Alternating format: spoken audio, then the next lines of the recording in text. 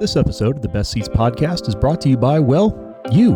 To learn how you can support the show, go to thebestseats.com/Patreon. Once there, you'll learn how you can get early access to shows, ad-free listening, the ability to submit questions, comments, concerns, and more. Once again, that's thebestseats.com/Patreon. But enough of that. On to the show.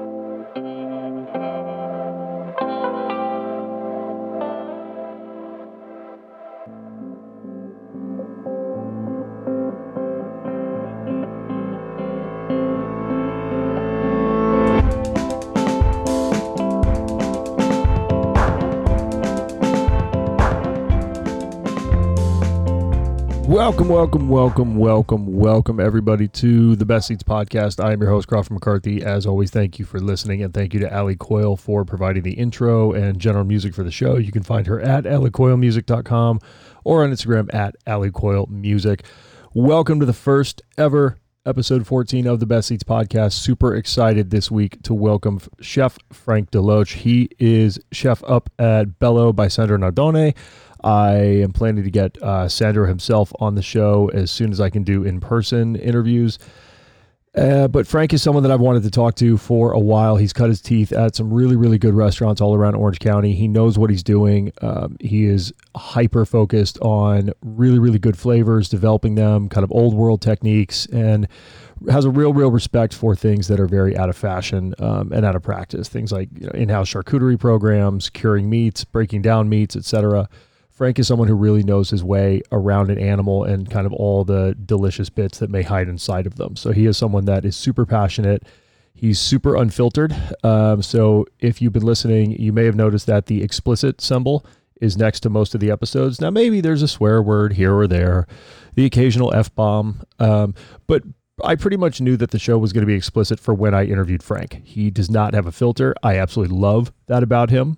He's going to say whatever is on his mind, and he's going to say it however he wants.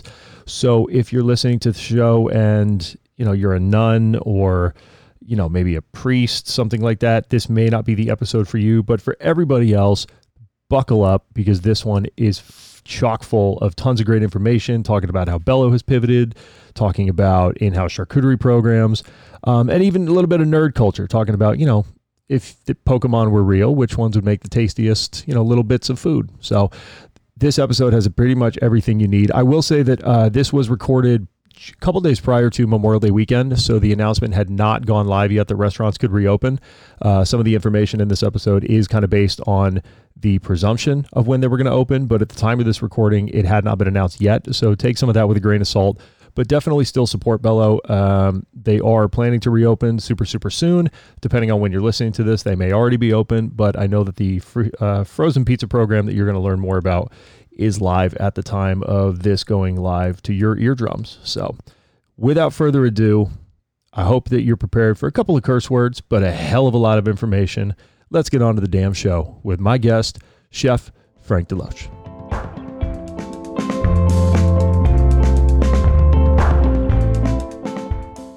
All right, man. Thanks so much for carving out the time to do this. I'm super excited to kind of get you on the podcast. I wanted to try and get, obviously, Sandro too, but I figure I'll start with you and work my way up, because as busy as you guys are, he's probably just a little bit busier. So I appreciate you carving out some time on your day off to do this. Whether he's busy or not, you can't understand what he says. So this is probably better. That's fair. You can translate. Yeah. I mean, my Italian's shit, but we'll try. That's fair. For those that may not know who you are and may not be aware of kind of Bello and what Bello is, can you just kind of quickly introduce yourself and the restaurant? Sure. My name is Frank. I cook food for a living. I like making pizza, and I'm the chef de cuisine at Bello, which is an Italian restaurant in Newport Beach. We're not like a red sauce joint. We kind of focus on either modern Italian food or really classic or even sometimes ancient recipes from Italy, that just sort of the way you would more or less see food done in Italy. Very simple, very clean, not overly complicated, so it's a little different. It is. But you know what? It's good. It is. It's different in a good way. And obviously Bello is a newer restaurant. How long have you guys been open? 5 months. So still a baby. we're a baby. We're children. 5 months, very much a baby. Yeah, and when this all started, you know, the lockdowns, that shit fucking killed us in about March. So we'd only opened in November. Yeah. So like we didn't even have that time to really. We were just getting our feet wet. You know, we had a review start to come out and people writing about us, and then all of a sudden it was like, oh, by the way, Yahtzee, go fuck yourself. You can't have people in the dining room anymore. Thanks, pandemic. Where were you at before you went to Bello? Before I was at Bello, I was helping out a few different places up in LA County and Long Beach. Basically just running pizza programs. I had a funny conversation with my wife the other day that like, no matter where I go or what I do, I wind up making pizza. It's really weird. But most notably, I ran the pizza program out of Dutch's Brew House, which is a small indie brewery out of Long Beach. Awesome. And it's well praised for its beer and pizza. It was cool, man. It was kind of being on vacation for a couple of years. Like I just get to eat beer. I get to drink beer and eat pizza, man. Like, what do you do for a living? I teach people how to make pizza. I'm sorry for your struggle. That sounds like a very difficult work environment. It's a weird life, but it's fun. And it's cool working in different industry for a little bit. Like breweries have a lot of weird problems. Yeah. Just like all industries, you know, all hospitality type industries. But seeing the commercial production side of it all really sparked my interest. Yeah, that's completely different. Seeing animal. What's possible. So let's jump right into the pizza aspect of it, because obviously Bello you guys have like the pizza oven, everything is set up for that. Pandemic hits, you're closed. It's one thing to kind of pivot a business to take out and stuff like that, which everyone has to do, but you guys have gone in a different direction with regards to your pizza. Can you kind of elaborate the program that you're launching? Yeah. Because we're recording this on Monday, the 18th of May. Your program is going live this week, depending on when people listen to this episode. So can you dive into how you guys are pivoting? So we, like everybody else, offer takeout, right? And for the first few weeks, we tried a bunch of bullshit. We tried making lasagna, make your own pasta kits, and just our regular menu. Then we ended up paring down our menu because we're like, this isn't working. We need to focus on what works, what sells, what our guests want, you know, which ended up just being pasta and pizza, and a few salads here or there, right? Mm-hmm. And we did this pizza week thing as like a joke in the beginning of March, like this March Madness of pizza thing. Like, we're going to make different pizzas every day and blah, blah, blah.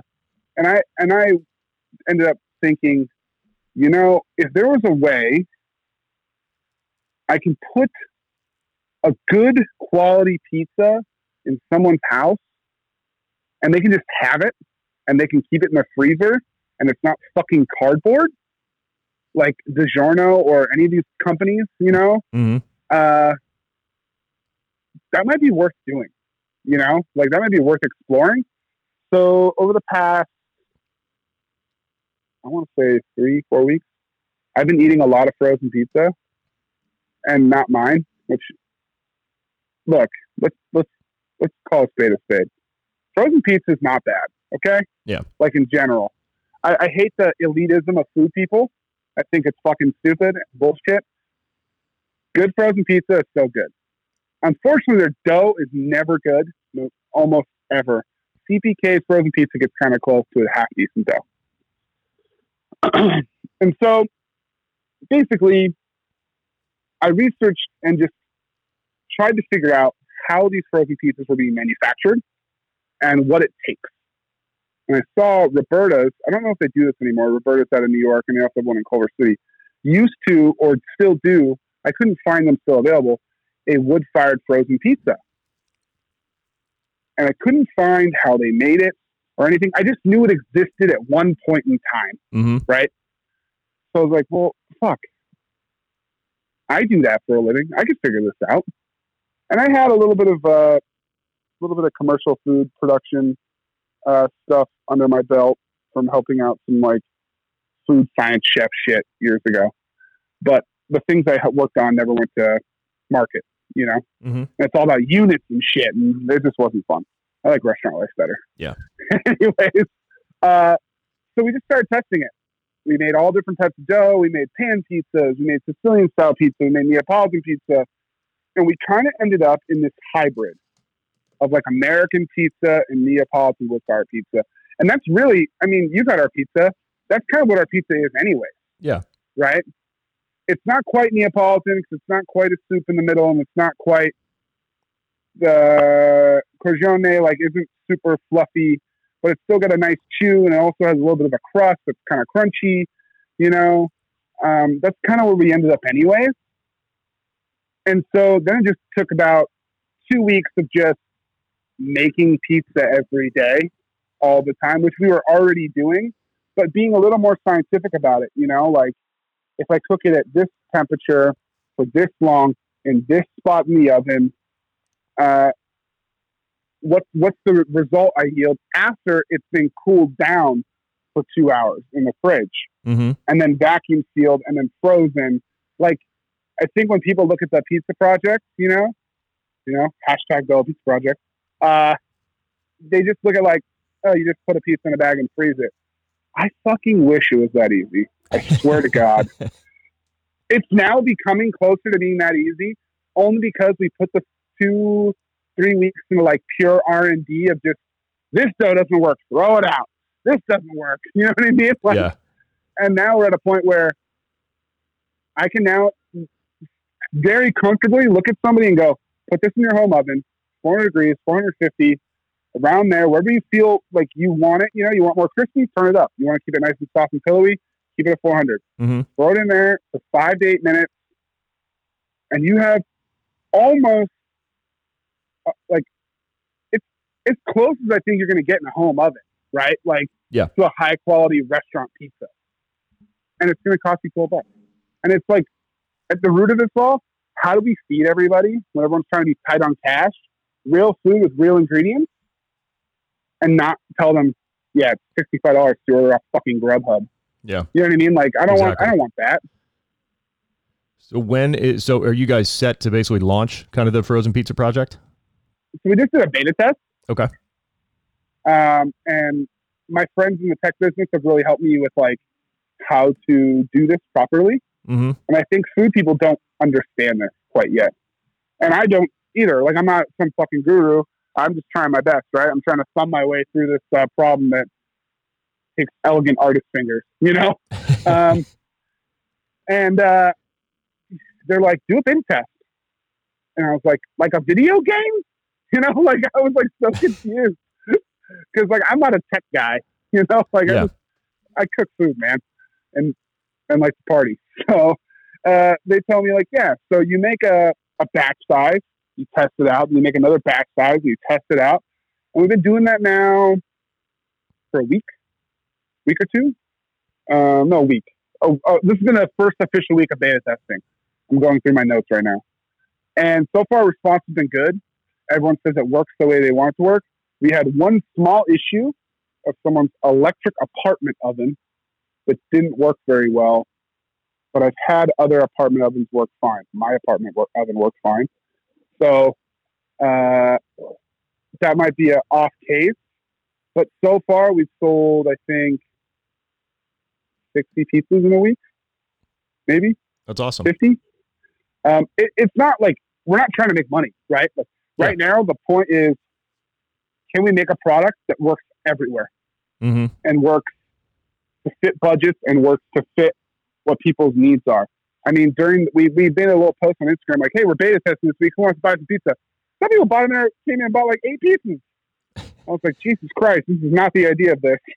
Like, the idea is you take 1 or 2 and you tell me how it works. You test them out. You don't take the entire batch because then you screw up it's just an entire I had to test like subject. I had to make like 30 extra in one day. I was like, what just happened? My GM came by. He's like, Francuccio, I don't know what to tell you. I sold out of the pizza. I was like, what do you mean? It's supposed to be like 1 per person. He was like, a guy came in and bought the 8. I was like, well, what the fuck, man? And so the beta test kind of just turned into a launch, but it's really just a beta test. Gotcha. Next week, we're going to add in another pizza. So we're going to have our calabrese, which is the spicy salami from Calabria, on a pizza with pomodoro, aged Gouda, fresh mozzarella, and Sicilian oregano. It's going to be kind of like our version of a pepperoni pizza, right? Mm-hmm. And that will be ready to go with the margarita starting Thursday.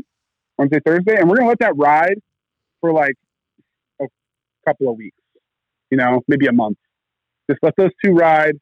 And I want to get feedback, and I want to see it work, and I want to see it do well. And if it does well, man, hell, this could be a cool thing, man. Like, again, the original goal was how do we deliver something high quality at an affordable price, make it easy for someone to just make dinner for them and their family on like a Monday night, or a Tuesday night. It's and you almost, don't have to get shitty food to do it. No, it's like a perfect kind of amalgam of a standard restaurant dining experience meets fast casual. So, I mean, this is like the whole story about how Wolfgang Puck got into it, as Johnny Carson just kept taking his pizzas and throwing them in the freezer, and then he's like, oh shit, there's something here. So I agree. I mean, look, frozen pizza gets a bad rap. I love it. I've got 3 of them in my freezer right now, and if I'm feeling lazy, you bet your ass that I'm chucking them in the oven. So to be able to get something like the quality of Bello, and by the way, if you're listening to this and you haven't gone to Bello, go and eat the food, because it is really, really, really good what you guys do there. I love your food. I appreciate it, man. That sounds awesome to be able to do that. It's we make everything, like, and some restaurants say that. I mean, we kind of almost make everything outside of a few things. So do you find yourself? No, you guys do a ton in house. It's insane, and that's why I want to ask: are you busier now than you were kind of like before COVID-19, having to do all this R&D and kind of putting in all this effort, not just to pivot, but it's a different kind of busy. Yeah, it's not like before this. I was curing salumi all the time. I was running the kitchen every day, doing prep, taking care of orders, checking invoices, and making sure the books were good and helping them with that stuff. It's really a team effort, to run a restaurant. So now during this, it's just the management staff that's left at the moment. So it's Sandra and I, Roberto, and our sous chef, Gilberto. And that's a confusing day when it's just Roberto and Gilberto. And I have to be there. And I'm like, hey, Roberto. And then Gilberto pops his head out of a different room. And I'm like, no, the other one, dude. You just got to be like, look, someone's getting a nickname today. That's just the way this is going. You're Keith for the rest of the day, so just buckle in. You're fucking Tom, all right, bud? So it's just the 4 of us, And so the workload physically outside of big production days is a lot less, right? Like, you're just not serving that many people.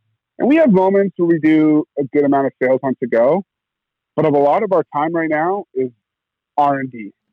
We're in a very fortunate place financially. I think being new helps out a lot, but we're not out of the woods. I don't want to see anyone close.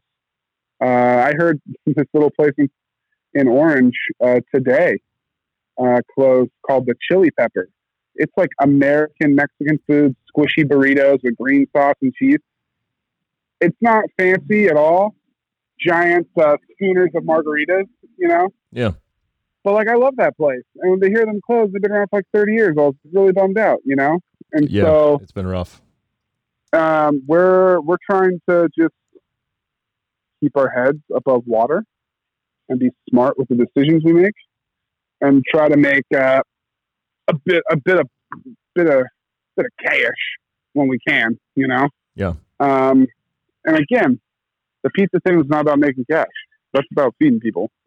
Look, I'm not making money off $12 pizza. Let's be honest here. I think that there's a massive kind of misunderstanding from the general public, maybe the people that they won't even hear a show like this because they're just kind of such casual eaters, and the fact that they're just going to, Google or Yelp a place to go, and they're just going to end up there, and whatever experience they have, that's just purely based on the reviews. But there is this huge aspect of, I think people think, oh, they're doing this, they're just trying to make money. They're making sales, they're fine, they're got to go. And that's not the case. I think a lot of people, it really is just about feeding people. It's not about, you're going to keep the lights on and you're going to try to pay rent and figure out, how to cover your skeleton crew however you can. All I give a shit about is paying my rent right now. Yeah. And paying my bills. It probably would behoove every restaurant to just shut down, not pay anybody for a while. You'll last longer maybe, but you don't achieve anything, right? Yeah. Like you just sort of sit on your couch, turn into a potato, and like, I don't want to do that. Sandra doesn't want to do that. You know, we'd rather be working and just trying to figure out ways to help community out, make an affordable food product, or help us out, research new ideas. We have like 4 or 5 ferments going right now of just stuff. That's We're awesome. like, we got this time. Let's make something. You know what I mean? Like, why not? What else are we doing? So you are the 3rd chef in a row. Again, I generally record a couple of these episodes and I stagger out the release a little bit so I don't just flood them all at once. You're the 3rd chef in a row talking about how they're kind of doing fermenting and these kind of long-term projects now that you have this kind of free time. You guys do a lot of stuff in-house, curing meats, things like that. Yeah. One of my favorite photos ever is from your walk-in where there were just like 3 pigs' heads in there, just like after being broken down and stuff. What other projects are you working on? How else are you staying busy aside from your pizza project?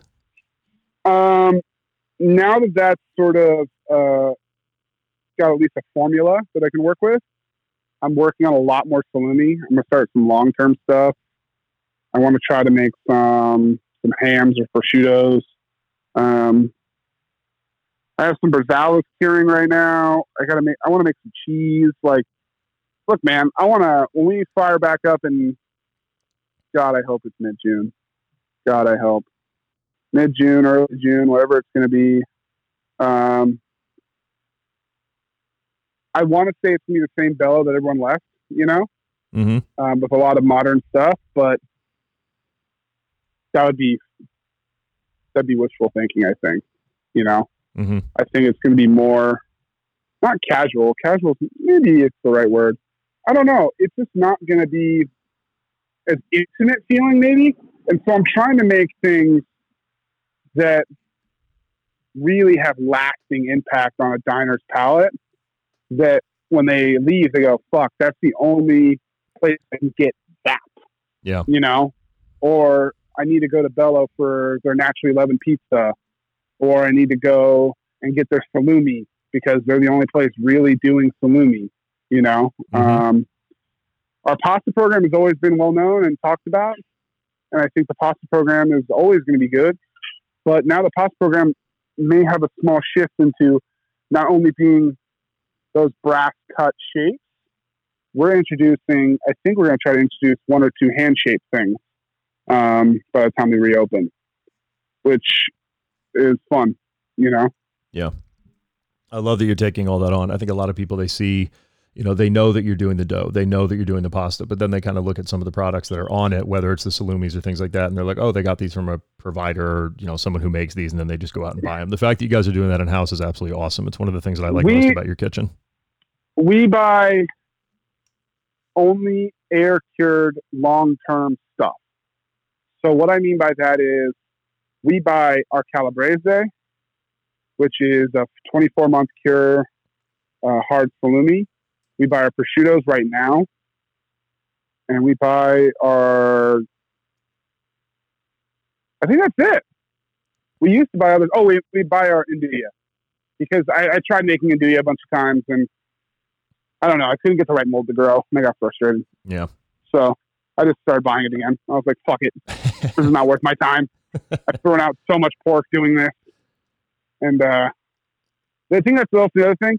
People think when you make your own stuff, it's cheaper. That's not always the case. Yeah.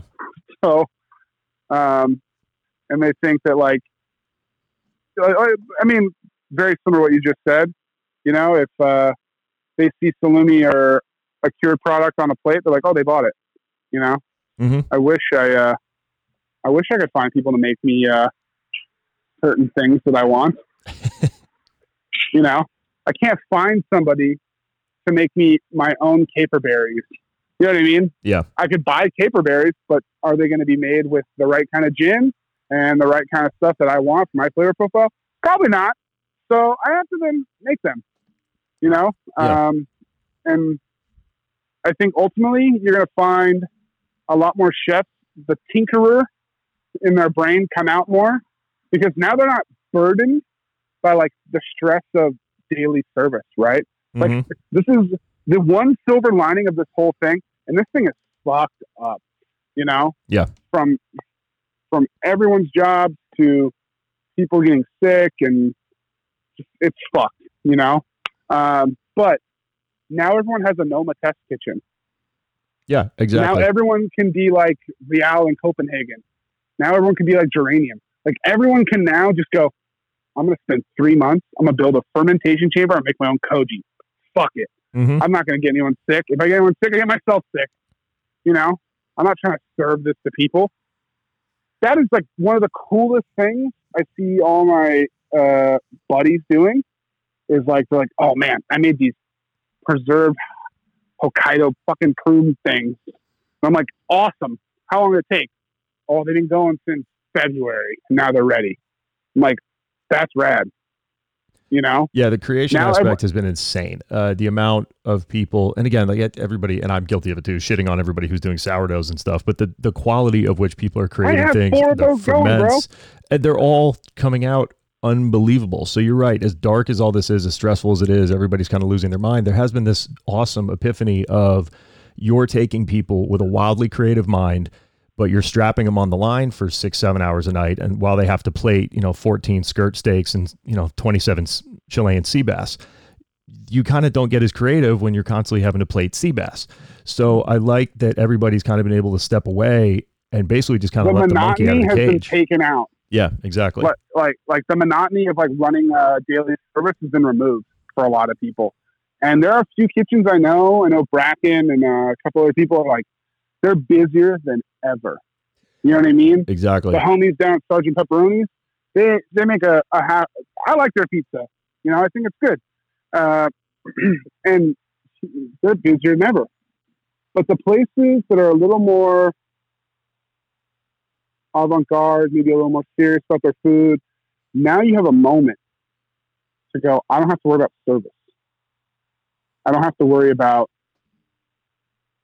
making sure everyone shows up to work. I don't have to worry about all these things. Get weird. Make some weird shit. Ferment whatever you want. And see how it goes. Maybe it works. Maybe it doesn't. If you can afford to play around, play around. And I think you're seeing a lot more people do that. As we do get closer, hopefully, to reopening, safely and whatever that capacity is, you guys are a little bit in kind of a good position because you do have a pretty big square footage kind of dining space. You've got the patio, stuff like that. Have you already started to lay out like what it would look like if a thing lifted tomorrow and you could have dining guests? So there's a few things in the works that due to our contract with the airline company, I can't talk about that. Yeah, that makes sense. But in general, if everyone listen to key words here, you're adultery between the fucking lines. It's all hypothetical. Everything's hypothetical. Yeah, it's all hypothetical. It's all in the air. Who knows? If I was able to put way more chairs outside because it doesn't fall in the restrictions because it's outdoors, or if I was able to use the sidewalk space for more tables so I can feed more guests, and I only have to restrict my indoor dining, if those things all happen, is it going to be the same? No. Am I going to be okay? I hope so. But I think most restaurants are trying to make the best of a shit situation, right?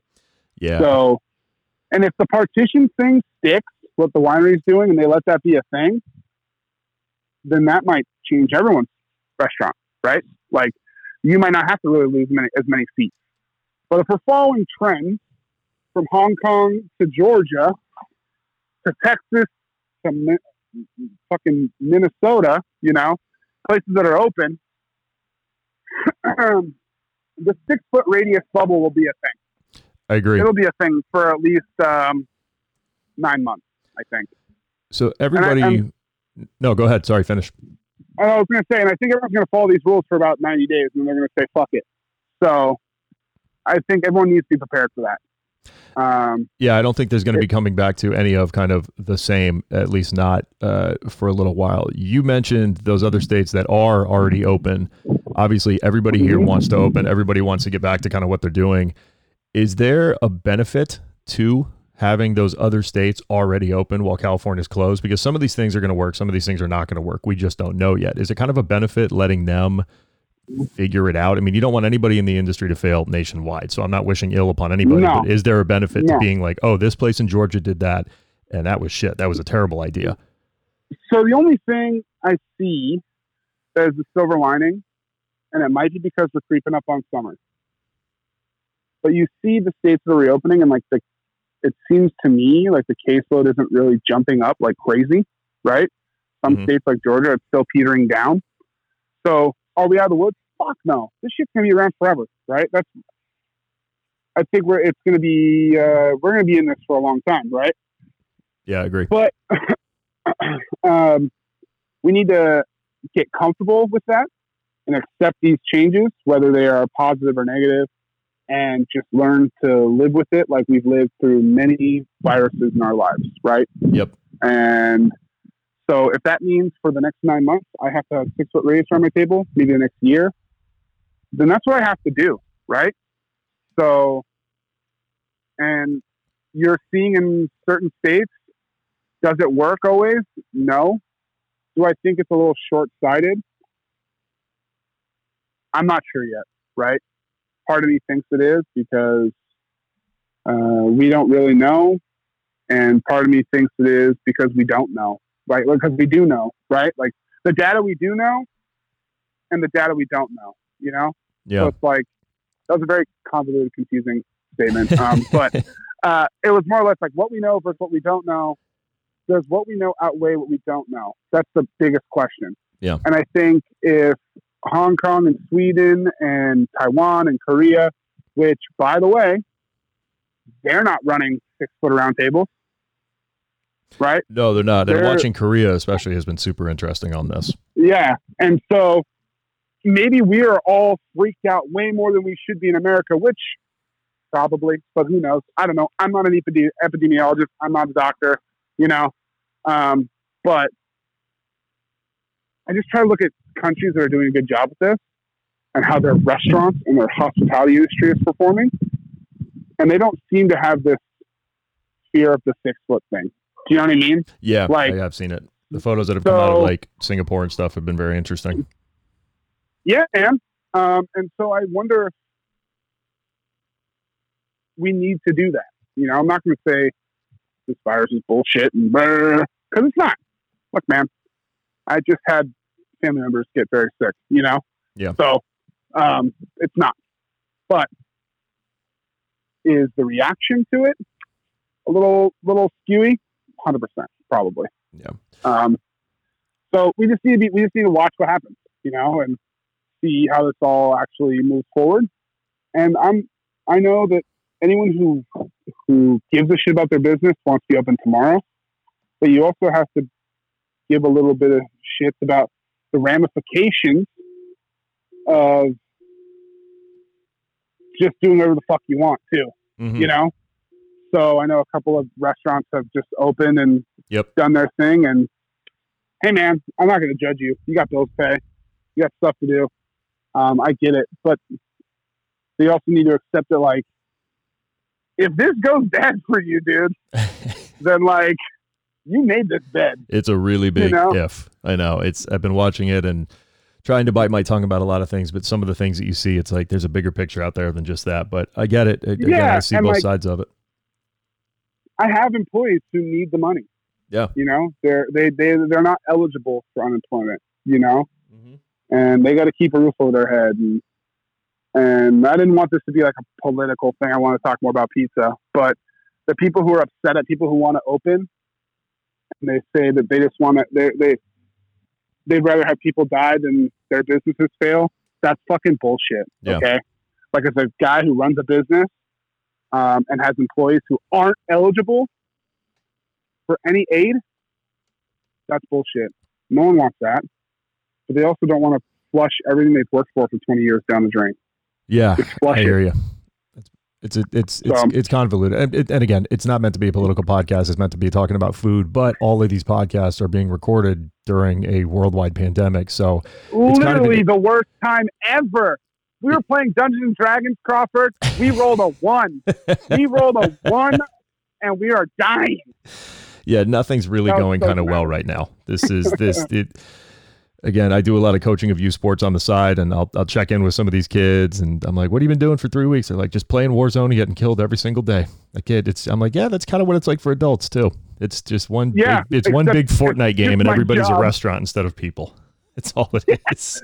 Yeah, I had to explain to somebody one day. They're like, "So what do you do on your days off now?" I'm like, smoke weed, play video games. Like, it's not much else to what do. am I supposed what am I supposed to do, man? Like, normally I would go visit other people and go to restaurants, go to bars, and go see a concert, go to a show. Now it's like, nah, all that's done. Yep, so not much else to. I got 9 months to a year before I can go see a concert again. So I know. We got some time. Is there any part of the hospitality industry that might have been like, God, this is going to be an open-ended question, that was a negative aspect of working in it that you hope doesn't come back from kind of after the pandemic? Is there anything that you kind of hope gets left, I guess, in the past, we can call it? There is something, actually. I hope the insane workaholic attitude that is like fostered into cooks at a young age. Like, I started cooking at a young age, man. You know, I grew up in a home where we ate dinner every night together, and I started working in restaurants when I was younger. And so I don't know anything else other than, bro, if you're not working 80, 90 hours a week, you're a fucking wuss, you know? Like, yeah. So I think we need to start getting to more of a normal schedule for everyone. More of a, like, you're never going to have a 9 to 5. You work in the restaurant business unless you want to do brunch forever, which, let's do a nice little golf spot for a D-win, figuring it out, having a super successful award-winning restaurant and only working 5 days a week. Yeah. That's amazing. And again, for those that may not know who he's talking about D-Win, who runs Break of Dawn in Laguna Hills. It is an absolutely like my phenomenal culinary thing. dad. It doesn't like make sense to look at it. We're only being open for brunch a couple days a week, but it's absolutely amazing. And he's doing a lot of great work right now up with the OC Baking Company with Dean Kim. So Break of Dawn is not open at the moment, but you can check out his stuff up at the OC Baking Company. Yeah. He's like one of my culinary dads, you know? He treats me like one of his kids, man. He's unbelievably talented. Yeah. So I wish we could start to see, there's this big push about mental health, you know, for cooks and chefs and bartenders and restaurant workers before this. And we had Anthony Bourdain die, and a couple other chefs and a bartender from New York. And it was like, so I always compare cooks and chefs to comedians and to artists, because like comedy loves misery. Cooks love being miserable, right? Like, and I know that sounds really weird and people are going to think I'm wrong for saying that. I'm 33 years old. I'm approaching 17 years of doing this. You know what I mean? I'm not wrong. Okay. No. I've done everything there is under the sun as far as partying after work. All right. And there's a reason, because you get in this, everyone reads Kitchen Confidential and everyone wants to be a part of that pirate ship, and they want to be these little fucking rebels and be the outsiders of the world. And in many ways you are, because you work when everyone's getting off of work, you know? Yeah. But we need to start having a real conversation when this starts to either mellow out or end, about bringing that conversation back. You know, how do we get a normal 40 to 60 hour work week instead of a 60 to 120 hour work week for these people? How do we get them a little more money in their pocket? I'm very proud to say that at Bella, we pay well above what most places pay for cooks, because we understand that I ask a lot of you. I ask a lot of your time away from your family, from your personal activities, you know? So that should be compensated for, you know? Yeah, it absolutely should. And that was a big thing, you know? And even little things like we serve family meal every day. Even during quarantine, we do family meal for each other. That's awesome. And it's like everyone sits down, eats a meal together. It makes everyone feel like they're being listened to, and they can air their grievances, you know, during that time. They can do whatever they need to do. And I think that mental health conversation and that workaholic life, and I understand the business needs a lot of work, and it needs a lot of people to do the work. But I think owners and owner operators and stuff need to start to learn to be more comfortable with delegating, you know? Yeah, because I agree with you. I had a scare a few years ago where I was working a crazy amount of time and I got really sick, you know? I was working like 7 days a week, 12, 14 hours a day, run ragged, partying at night, working in the morning, all through the day, and I had a little moment where I was like, I need to check out, for a little bit. And I did, and it actually did me a lot of good. But again, I think common people, they look from the outside in and they see that obviously when you're on the line during a dinner service, you're a wild working, man, bro. Yeah, but what they don't see is that you basically work all day just to work all night. I think I heard Gabrielle Hamilton say that. And again, it's almost kind of ironic and great that you're bringing this up. May is Mental Health Awareness Month. And obviously, there's been a ton that's been going on with the hospitality industry, some very, very vocal groups. I know the guys up at Joe Beef have been huge, kind of pushing a lot of for the Canadian hospitality market. McMillan and those guys, they're the man, dude. Yeah, they're unbelievable. You're also seeing a lot more chefs go sober. That's becoming a thing I've noticed. I myself don't really drink that much anymore. I'll have a beer once in a while. I'm not going to say I'm sober because I'm not, but I've definitely taken turned the speedometer down a bunch. Yeah, it's restriction. You can't get off the line, you can't break down, and then go out till 3 a.m. when you got to be back into prep at 8 a.m. type of thing. I mean, it just doesn't work. That lifestyle doesn't work. It doesn't work. I think that's the root of the whole thing, right? Yeah. The schedule for operation in most restaurants doesn't work, right? Mm-hmm. So you have to now find a way to make that work better. And we even changed our schedule right before we closed to cook for dinner service. Don't arrive until 3 or 4 in the afternoon. That's awesome. So I went through that, man. I cooked in those places from 11 in the morning till 2 in the morning. When I tell people that, they think I'm kidding, and I'm like, I'm not. I'm dead fucking serious that I would show up and we would start work at 11 in the morning, and you eat all your meals at the restaurant, which may be one meal that day, family meal, Yeah. And then you get off at 2 in the morning and you go to an after hours bar that'll let you in, because you want to decompress, you want to blow off steam, you want to talk about that one table that sent that dish back 4 times, you want to shoot the bullshit about what it's like with everybody else in the industry, because that's the only people that historically would understand where you were coming from. Yeah. And then you get home, it's 4 in the morning, 5 in the morning, and guess what, bud? You got to be up at 10. The comparison, comparing to comedians is really, really, that's a really great comparison, because there's so many comedians throughout the years that are great. And obviously they get finished, they do their set, and then they go out. And there's a lot of comedians that have ended up taking their own lives or just going down really destructive paths just because of that inability to kind of break away from the crowd. You have nowhere to go. No. Right? You can never turn off.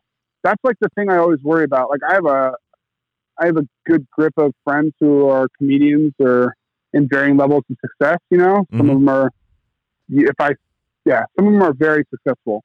And I got to hang out with them a lot growing up, when I first moved to Long Beach. I don't know. It's been a while now, 6 years ago. And when I first started working up here. And I immediately knew who they were as people. And it was a weird thing where I was like, oh, I know you. Even though we just met, I know who you are in your head. Yeah. You're just a cook. You're trying to make this thing happen that no one actually gives a shit about, except it's 3 to 4 small % of people. But you do it because you want to give the laughter to someone else, where cooks, I think, are generally nurturing people and they want to feed people, But all that work, all that time, it's a grind, man. And no one cares if you have a good set. No one cares if you put about a bad dish. As a matter of fact, those things might ruin your career for a short period of time. So it resonated with me hearing these guys talk about their sets, and hearing about what it's like to try to grind up to be a comedian, of a headliner or a middle act, Yeah. And it was oh, I know who that person is. It's the same thing as a cook goes from a cook to a sous chef to a chef. It's the same growth, it seems like to me. Well, it's an undying pursuit to create a reaction from someone, right? It could be you plating a dish to see that reaction on a diner's face. It could be them formulating a joke to get that reaction from the audience. So it's a super great comparison. It made sense, right? So, it was just it was a weird time in my life, and I don't know how we got here. So for the mental health aspect to kind of improve once we get back from this, Obviously, there's changes that need to be made within the industry. I think there's countless ones, and you could spend hours and hours just listing them. But how much of that is on the industry, and then how much of that is on diners? Because I would argue that diners' expectations need to drastically change. And again, and not even getting into, Yelp and reviews and things like that from every amateur food critic with a phone. But how much of that is going to have to be the diners? They're the fucking worst people. I love them to death, but I also hate them. It's like a weird. The dichotomy of the Yelp elite person is. I know. I've got the whole podcast, buddy. I know. I've got 2 or 3 friends that are Yelp elite, and I think they're good humans and they know what they're talking about. And then you just look at the rest of the reviews, and you're like, you all should be airlifted out of here. Yeah, it's pretty bad. I mean, I know a lot of the same people, Yeah. And sometimes I'm like, brutal, fuck. That's like not very. I don't think that was fair, And so, yeah. I mean, how much is on the restaurant industry? I think the restaurant industry is going to take a gut check through this whole thing, right? And hopefully, I'm hopeful more restaurants come out more appreciative of this than they were before, because there are plenty of restaurants in the world where they go, it's a fucking honor to work here. You get to put this on your resume after a year. Yeah. And I've worked in those places. Trust me. And they treat you like shit and they don't care. And that's started to change anyways, right? Like, ever since, I don't know, Top Chef became a big thing and you got a lot of more normies into the business, you couldn't really dress people down like you used to, No, that like, classic, like the Paul Bocuse, like military aspect of things. I remember one time, I'm not going to name the man. I was, I think 19 or 20 years old. I said, yeah, whatever you need, dude. He's a French man. And he slapped me across the face. If you did that now, you're in jail. You're getting sued. You would be a leading story on every online news site ever. Yeah. But this is 2007 or 8, Like, no one gave a shit about cooks back then. Top Chef had just come out, and it wasn't even that big yet, and so no one really cared about that. Still back then, being a chef wasn't cool, Mm-hmm. It wasn't a cool thing to do. People didn't go, oh man, that's awesome, you're going to be a chef. I remember being in culinary school and a man telling me, you're probably better suited getting a real degree so you can go work in an office and make a real living. And I was like, yo, fuck you, dude. Like, I at least enjoy what I do. You have to just go suck the teeth of some boss in an office. Like, I'm not doing that shit.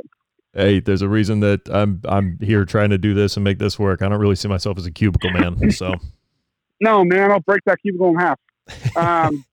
But I think the restaurant industry is going to take a gut check. So, and they're going to realize that cooks are important and the mental stability of their staff is important. I think staff in general are going to be more weary. And I don't want to talk about the unemployment thing. That thing was handled so poorly that now people don't want to come back to work. But I think staff who do come back to work are going to be more weary of spending tons of time in a close little space with people, Yeah. And I think time heals a little bit of everything, at least the general fear will mellow out in a few months. But in the beginning, for sure, you're going to have people who don't want to spend a ton of time at work, Yeah, completely. And don't want to be around people. And I think being more cognizant, at least the management side of the restaurant industry, of the mental health of your cooks will play as much of a part, and it already has in some places, but it'll play as much a part as the physical health and wellness, like making sure you're not sick and things like that. I think making sure you're in the right headspace, and making sure you're not stressed out about things that you can't control. And if you feel like if the restaurant's financially able to help people, like, oh man, I'm really struggling because of this whole thing. Maybe they can do that for their best employees, or as many as they can. Yeah. But I think just it's on the onus of the management more than the employee to just keep tabs on everybody. I call my staff once a week, Yeah. How you see how doing? people are doing. What's everyone doing? Cool. awesome. I'm glad you're doing okay. Or sometimes they'll message me on Instagram or text me, and it's cute to get messages, and they're sweet kids. Some of them, some of our younger cooks. We miss you and Sandra. We want to come back to work. That's awesome. I love that shit. That's good. As far as the diner is concerned, look, if diners come out of this and they don't appreciate, and this is a big ask, I'm just being upfront, and they don't appreciate these people either hung their job up for a few months or stuck it out, made less money or no money, and just fed people, right? And they don't come in being more appreciative that they're still around, their favorite taco shop, their favorite pasta place, their sandwich shop, their coffee shop, whatever, fuck you. That's like my opinion. I know it sounds really rude and that's not very nice people, but like everyone has to realize that everyone was affected, right? Mm-hmm. And it was already a tough job before, and now we're going to have new restrictions where we might have to or will have to wear masks. We might have to keep different seating arrangements and things. Everyone's trying their best, and everyone's trying to relearn how to do this. Please, please, please, please, please understand that, People are going to be working with less staff. People are going to be working with smaller menus. People are going to be working with, no, they will not fill your water up. No, they will not pour you a new glass of wine. They'll just take your glass away and bring you a fresh glass. Everyone needs to be aware that these things are coming and to accept that this is going to take some time to get this down and to make it feel less weird. I know for Bello, we're going to give you 2 menus now. One with the descriptions and the price, and one like a sushi menu that you check off what you want. That's an interesting way to do it.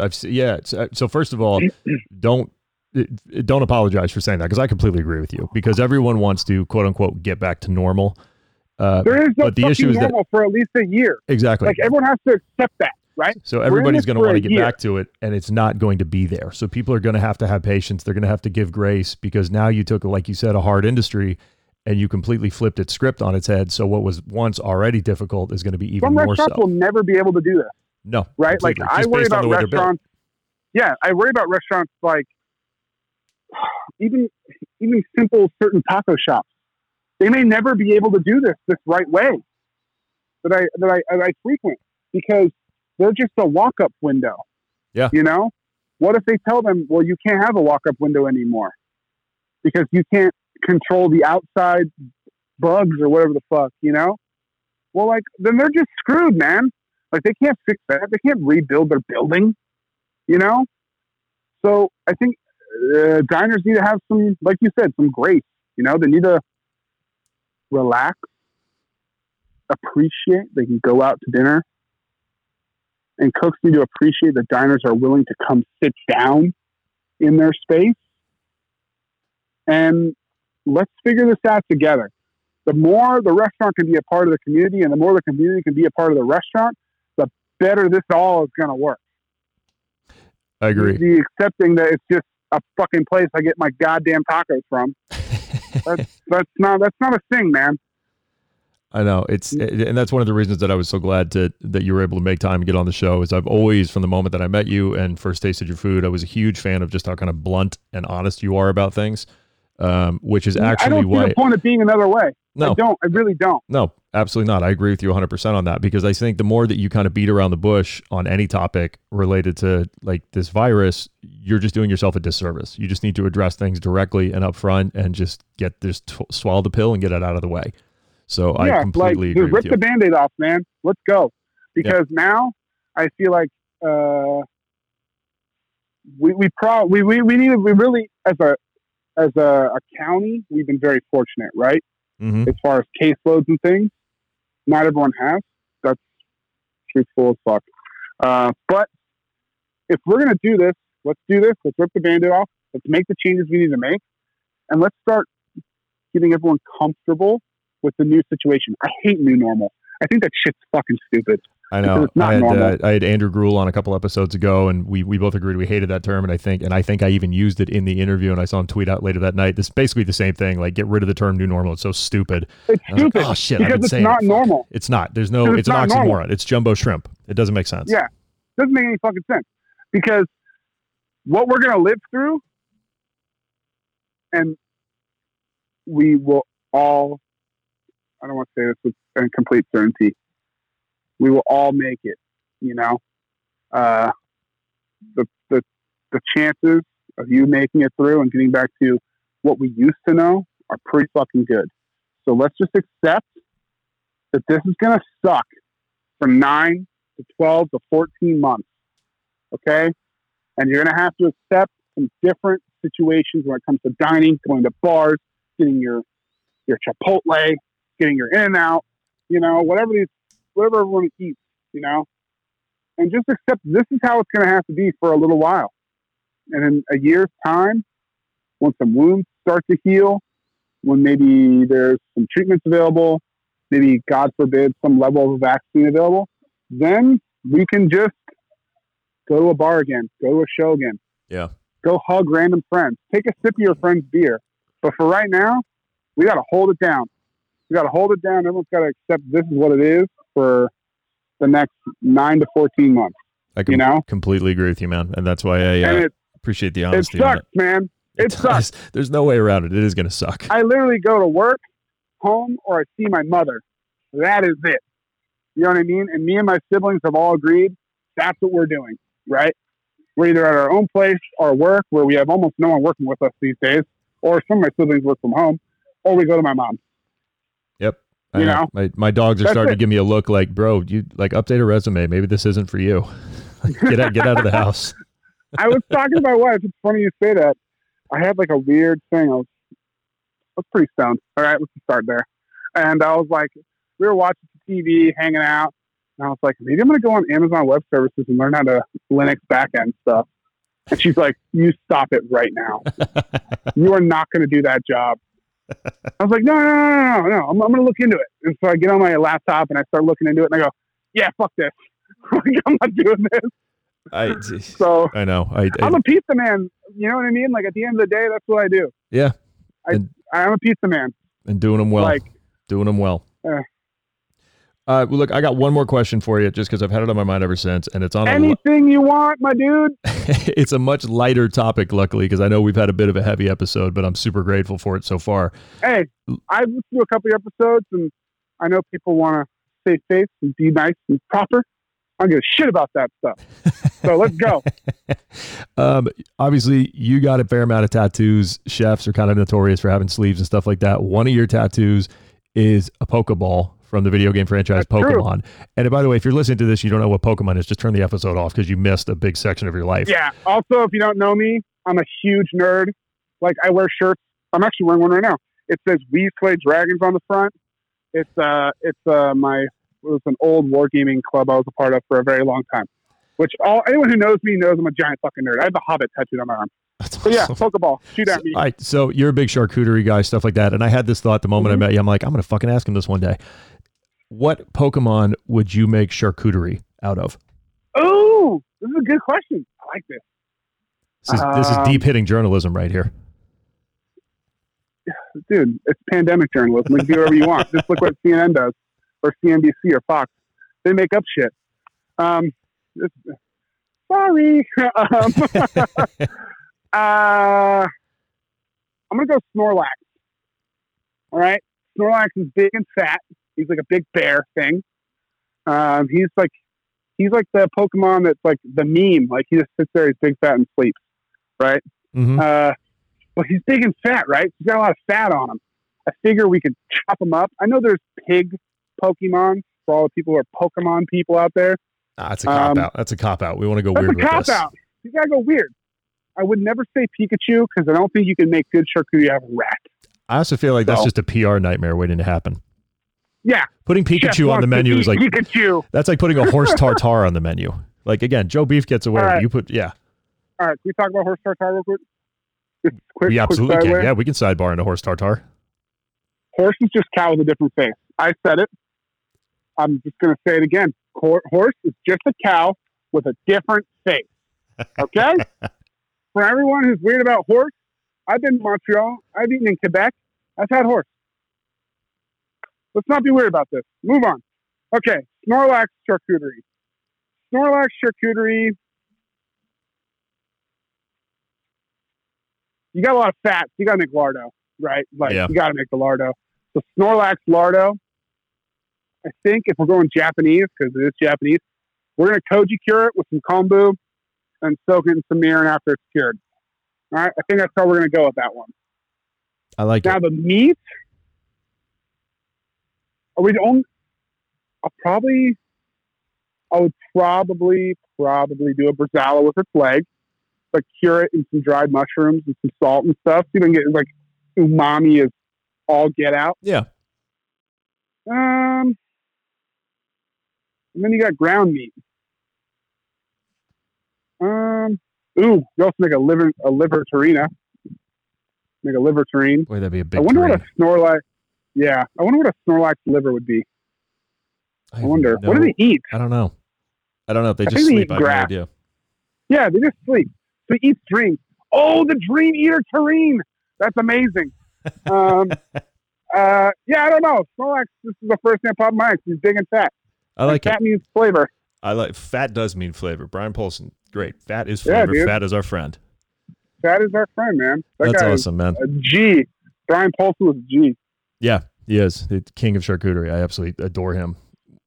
So if you got free time, check out the work that him and Michael Ruhlman have done on charcuterie. You can do your own. Charcuterie and Salumi, his 2 books. Yep. Salumi is the advanced book, I would say. Yeah, I would say that. Charcuterie, start there. Because Salumi's a lot of air-cured stuff, so you got to have some time, some space, and a way to control your humidity. True. Well, man, I don't want to take up any more of your time. This is your day off, and you have got to enjoy it. If people want to find you online and find the restaurant, where can they do that? So you can find me on Instagram at Frank_DeLoach_cooks, because I'm lazy and I couldn't think of a cool name. And then you can find us at on Instagram, Bello by Sandro or Sandro Nardone. And you can find us at bellobysandronardone.com. Facebook, Bello. You can also Facebook me if you have any direct questions about charcuterie, recipe questions, anything. I love sharing information. Crawford knows this. Everyone knows this. If you want to know how I make something, I'll tell you. I don't care. I have nothing to hide. I think if you're hiding information from people, you're an asshole. So everyone should know how to do everything so everyone can grow and become better than they were yesterday. That's a big proponent of my life. And then if people want to figure out information on the Bello Pizza program, just on the website? Mostly on Instagram. You see my fat face on there probably 2 or 3 times a week talking about.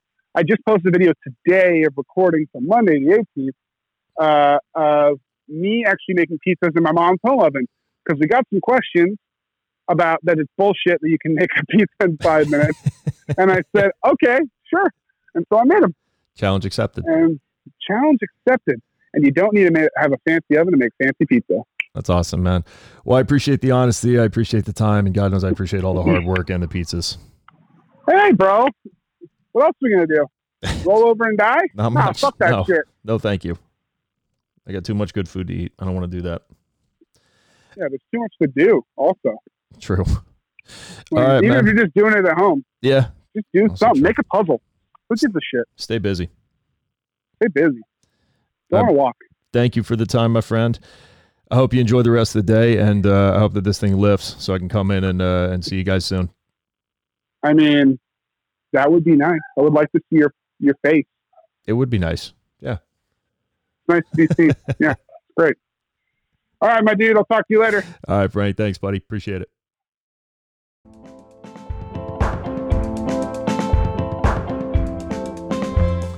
Thank you to Chef Frank DeLoach for the interview. I hope that you enjoyed it. I hope that you've enjoyed all the episodes thus far, all 14 of them. We got another bunch of them in the mix and a lot of great upcoming guests from all over the hospitality industry. Also, now that some restaurants have opened, I should note that thanks to your patience and especially those people that have been supporting on Patreon through all of this as I kind of navigate that. Again, thank you as always to those folks. These podcasts are going to start to be done in person. Yes, I'm very happy to announce that the phone calls are going to start to go the way of the dodo and hopefully the way of this virus. We are going to start to move on. These podcasts are going to keep going. We'll have other topics to talk about other than COVID-19 and coronavirus and everything else that's going along with it. But yeah, for the time being, a couple of the episodes in the future are still going to be phone calls, kind of interviews of that style, respecting people's social distance. The way that I record them, a lot of them are done kind of beforehand when they release. So, it may be a week or so delay, depending on the Patreon delay also and things like that. So take them with a grain of salt for the time, but continue to listen. I really appreciate all the support. The feedback has been amazing. There's so many chefs and restaurateurs and distillers and winemakers that want to be on the show. I have a whole back catalog of great guests coming up. If you want to ask them questions, be sure to go to patreon.com/thebestseats and submit them. I'm trying to get the guest interview previews up as quick as I can. With everything going on in restaurants kind of reopening, people are really scrambling. So some people can do it. Some people, they basically just kind of call me the morning of and say, hey, today is free, let's record. So if that's inconvenient, I apologize, but rest assured that it's only going to get better from here. Thank you so much for listening, and I'll see you on the next episode. The Best Seats Podcast is an original production of The Best Seats. It is written, edited, produced, and owned by myself, Crawford McCarthy, founder and owner of The Best Seats. It is recorded in Aliso Viejo, California. It is subsidized through generous donations through patreon.com/thebestseats. The following are names that have subscribed at the highest tier, aka norm status, and thus allow me to produce the show each and every episode. Thank you from the bottom of my heart. Here are the supporters: Katie Kazzi, Eric Lutz, Serena Warino, Talia Samuels, Cheryl McCarthy. Thank you for your support.